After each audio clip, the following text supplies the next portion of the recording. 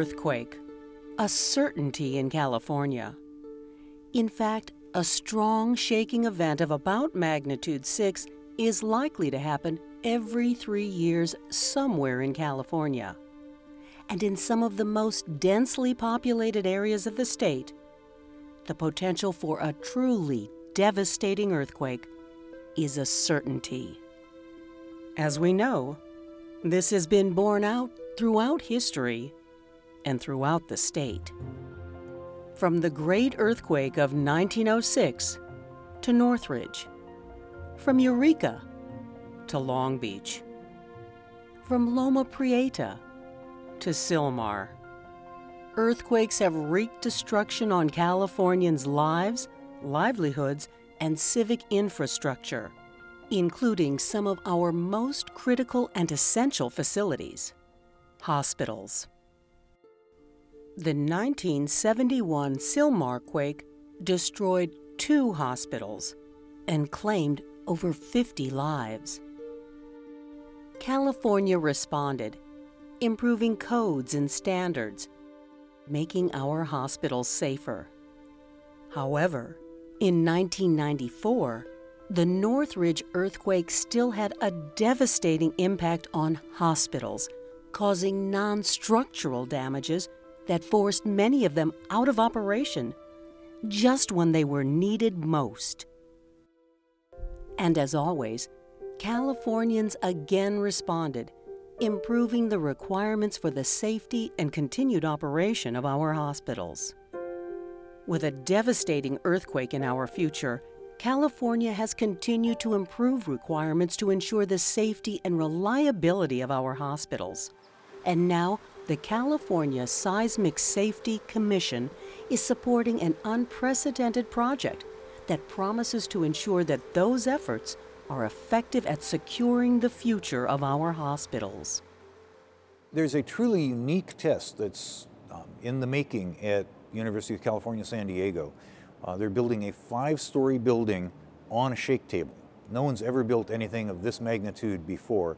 The building will emulate a hospital complete with a surgical suite. And the intent is, once the building is completed, to shake the building until it begins to fail. The Commission is helping fund the tests. The Commission will help publicize the results of the test. We can identify what parts are as strong as people thought they would be, what may be stronger than they thought they would, and what may be weaker than they thought they would. And it will not only test the building, but it will test the contents of the building. The other thing that we'll do with this building after the shaking is done is to set it on fire. This is an opportunity for us to try to find out how a fire will behave in a building that has been damaged by a seismic event. It's important to realize that the day will come when we will have a major earthquake in our state, and it will significantly disrupt an entire region of the state. As a result of that, we need the hospitals to be physically strong enough, inside and out, to be able to withstand the shaking and continue functioning. To achieve these goals, the National Science Foundation and the California Seismic Safety Commission have brought together an extraordinary consortium of engineers, designers, and scientists from across the country and around the world on this project. What is being tested? How will it be accomplished? And how will we benefit?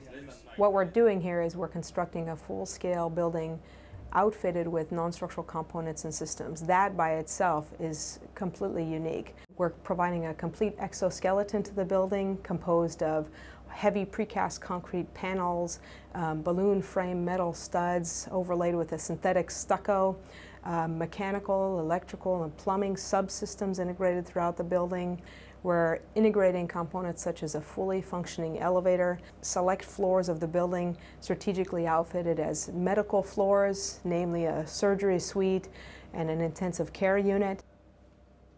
Passive and active fire systems such as sprinklers at every level of the building and fireproofing. This is completely unique compared to other building test programs. While this unprecedented program will test and compare different non-structural strategies, it will also compare 2 types of buildings. First, by testing a building with devices called base isolators. First, we're isolating the building from the intense shaking by placing large rubber bearings under the structure. After testing the building and its components with base isolators, they will be removed, and the building will be shaken with a fixed foundation, typical of many buildings in use today. Once the seismic shaking tests are complete, the project will perform another suite of never-before-conducted observations. This is the first time we've had the opportunity to test a building under fire loading after it has been seismically shaken. We're subjecting strategic locations to local burn tests. We're hoping to learn quite a bit from these tests in terms of not only the installation side, so that we design hangars and flexible joints correctly, but also in terms of looking at compartmentation and fire stop to see if there will actually be in place as expected following an earthquake. This entire project would not be possible without the unique capabilities of the high-performance shake table at UC San Diego's Engelkerk Structural Engineering Center. This huge mechanical table designed to recreate earthquake motions is the largest shake table in the Western Hemisphere. These tests can only be done here at UC San Diego. Here at the Engelkerk Center, we have a unique facility. We are in outdoor condition. We have a very large shaking table, and we have no space restrictions. So here we can go 100 feet or even taller than that. This building is about 80 feet tall, so we can build buildings like the ones I have behind for this project. The table will recreate motions from some of the most powerful earthquakes ever recorded, carefully selected for their intense shaking characteristics. The ground motions have been selected from large earthquakes. We are using an earthquake from Chile, magnitude 8.8. We're also looking into a record from Peru, from a subduction earthquake. It's a magnitude 8 earthquake, very large. And for the fixed base condition, we're looking at one of the largest earthquakes in recent years in the United States is the magnitude 7.9 Denali earthquake. The Denali motion is of interest to us because it's of the kind of motions we will expect to see in Central and Southern California, because it's very long shaking, so it keeps going and going and going. So it's intense and long. The subduction earthquakes that come from South America are the kind of earthquakes we expect to see more in Northern California, like Crescent City, Eureka, and the Cascadia region that is in front of the coast of Northern California. Through all these records, from top to bottom, inside and out, the building and its non-structural elements will be thoroughly instrumented in order to rigorously record evidence of what happens during the intense shaking to which it will be subjected. There will be somewhere between 500 and 600 channels of data from different sensors. And we will have accelerometers. We will have two types of accelerometers. So 250 channel of accelerometers that will measure the acceleration response of the structure at various points. Then we have 280 potentiometers to measure relative displacement between 2 points. And then we have strain gauges that allow us to measure the deformation in the rebars that are buried in the concrete. So these have to be installed when we have only the rebar cages before even we pour the concrete. Also, we'll have some load cells to measure force in anchors. There will also be some GPS receivers to measure the displacement of the specimen relative to a reference point. We will have 50 cameras focusing on non-structural elements.